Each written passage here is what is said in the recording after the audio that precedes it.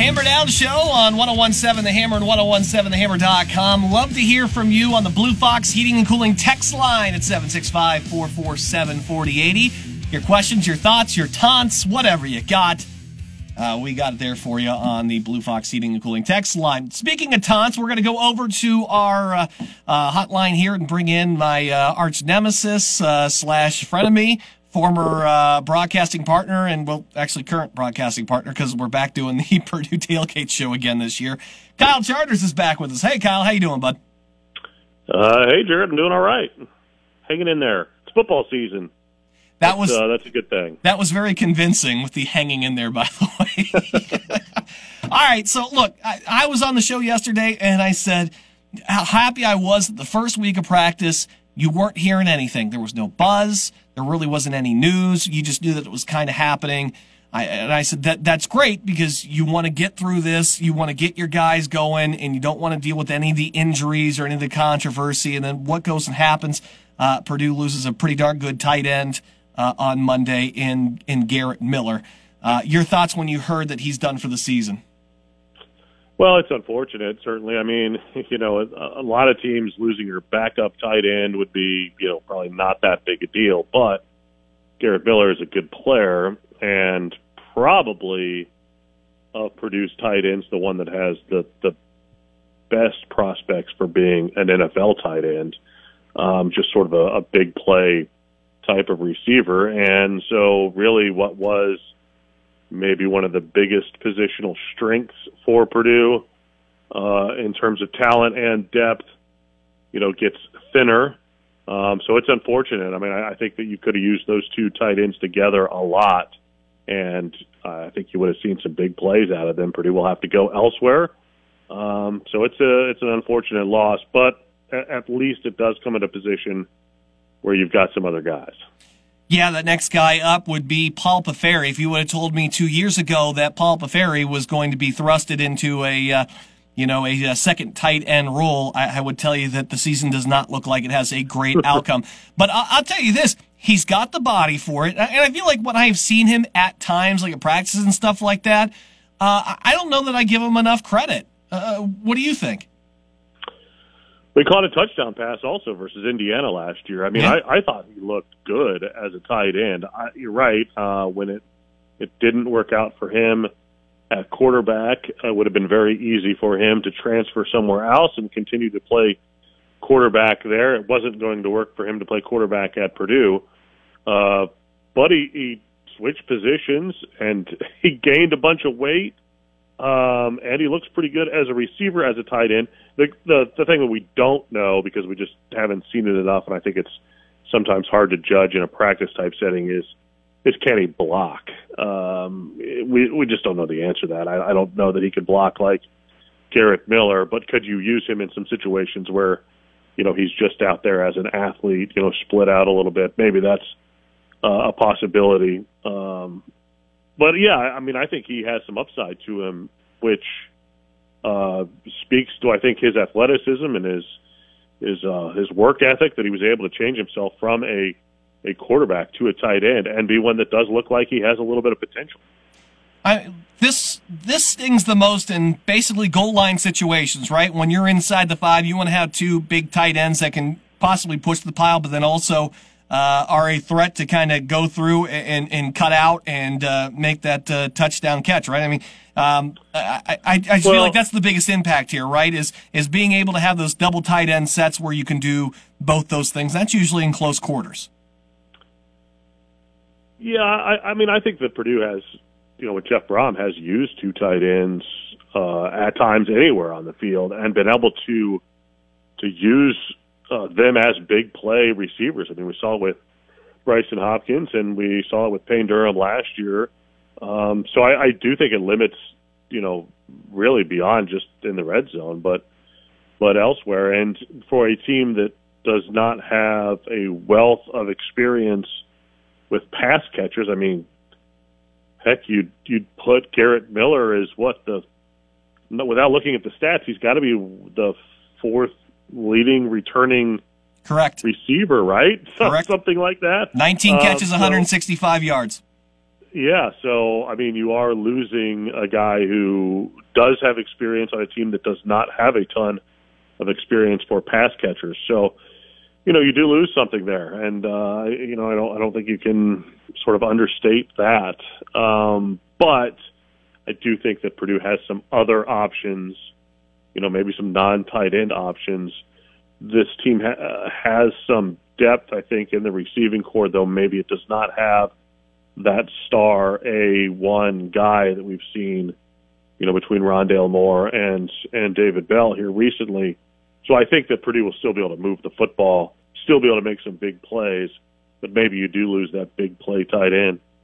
We're talking with Kyle Charters here on our Hammerhead Hotline as Purdue continues to get ready for that big September 1st kickoff against Penn State. Kyle, there's been so much talk about realignment, who's coming, who's going. We've crossed a lot of that, but now we're getting closer and closer to the Big Ten finalizing a new media rights deal. I mean, that's what it all comes down to is the money here. The reports today that NBC and CBS are both going to pay $350 million per year, and that ESPN is out of the fold. A little bit surprised by that. I mean, what do you take away as a regular fan here? What the Big Ten is doing in cutting out what is basically been the name in sports for how long now? For a long time. I don't know that the Big Ten's cutting them out as much as ESPN is stepping away from the race a little bit. I think it sets up a pretty interesting dynamic just in college football that ESPN is going to be the SEC network and the Big Ten will be on Fox, NBC, maybe CBS, the Big Ten network.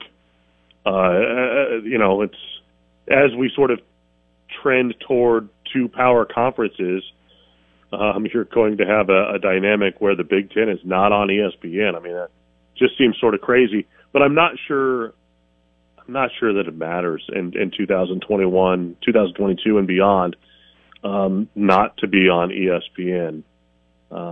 Fox has a good presentation, since it sort of became a bigger player in college football a few years ago. The Big Ten Network does a good job.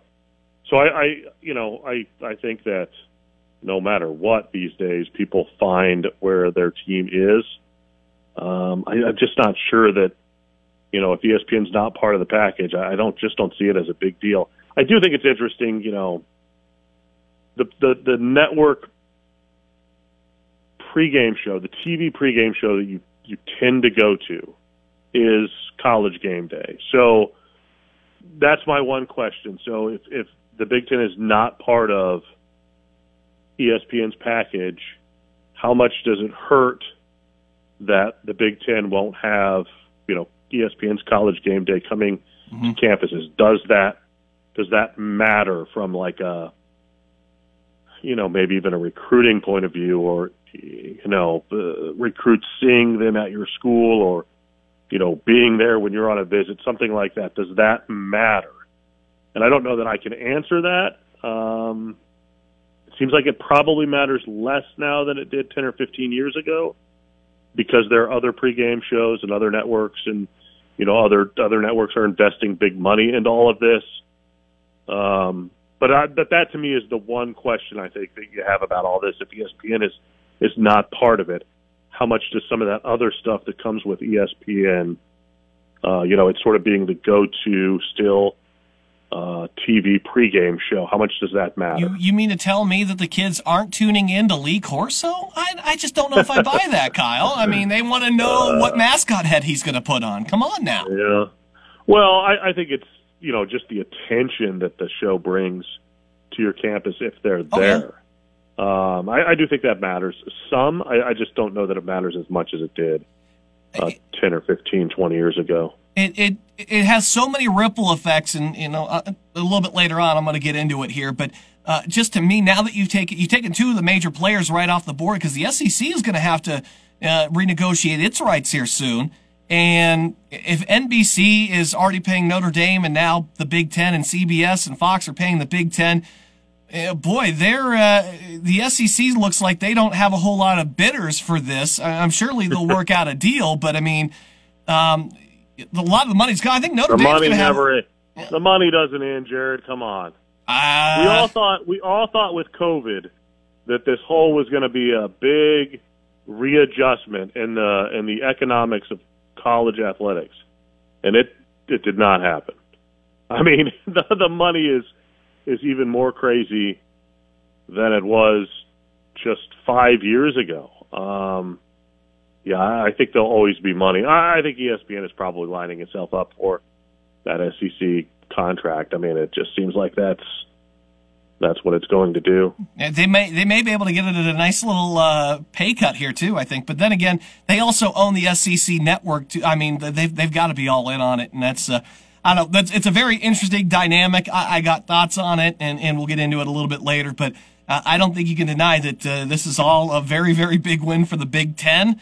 They're going to get there first. They're getting a big chunk of the money, and you got to say they're the conference now. I would say they're in front of the SEC, right? With this TV package in the deal. I mean, with the money, they're number one now, right? Well, in terms of what?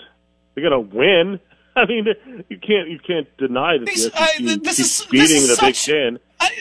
This is such a win for look, you are going to have Big Ten football on from coast to coast from morning to night, right? This is not just an afternoon and then there's a one-night game. I mean, there's the early games, there is the afternoon window, there is going to be a primetime game, and heck, with the Pac-12 schools possibly coming over here and stuff too, the supplement USC and UCLA, you'd also have a late-night game. And they're making all of the money on this. And when you make the money, you know the golden rule, he who has the gold makes the rules. And I mean, these guys, they're in such a great position now to add more of who they want because they're going to have the money to do that. I just feel like they're in the best position right now to succeed over the SEC. Well, I don't know about that. The SEC has a lot of advantages being in the South. But I do agree that Kevin Warren, for as much crap as we gave him, is that what you're saying? Yeah. There you go. Made some good moves here recently in getting USC and UCLA. Well, he didn't do anything about that. Remember, they did that on their own. They just got together. They just came up with this idea, and then they went over to his place today. He didn't know anything about this. Part of the alliance. Yeah. But I think the Big Ten has made some good moves, clearly, and it has resulted in a television package that is going to bring every school like $100 million a year. I mean, that's just funny money at this point. It's sort of crazy. I don't know how the schools are going to spin that. I'm sure they will certainly find a way to do it. But I mean, you can't deny that the SEC wins the games, like they win the national championship. So it's hard to say that the Big Ten has positioned itself ahead of the SEC. The SEC's won. The Big Ten needs to win. The Big Ten needs to win in more than just football. It needs to win in basketball too. It's been since 2001 since it won a national championship. I mean, come on. It just depends on what your scoreboard and the situations are for this. That's what I think it boils down to. Kyle Charters, our buddy here on the Hammerhead Hotline. Again, you'll catch him and myself doing that. We've negotiated a media rights deal with you, right, for the Purdue Tailgate show that we do. It's going to take 7 years, $370 million a year.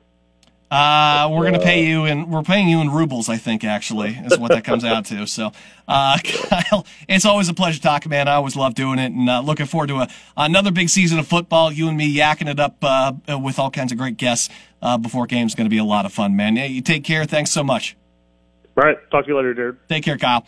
All right, we're going to take a break. Yeah, I'm going to dive a little bit more into this Big Ten media deal. I'm going to make a case. Kyle's all about, hey, you got to win on the field, but I think I stand by what I said. I'll tell you why. That's coming up next. This is the Hammer Down Show on 101.7 The Hammer and 101.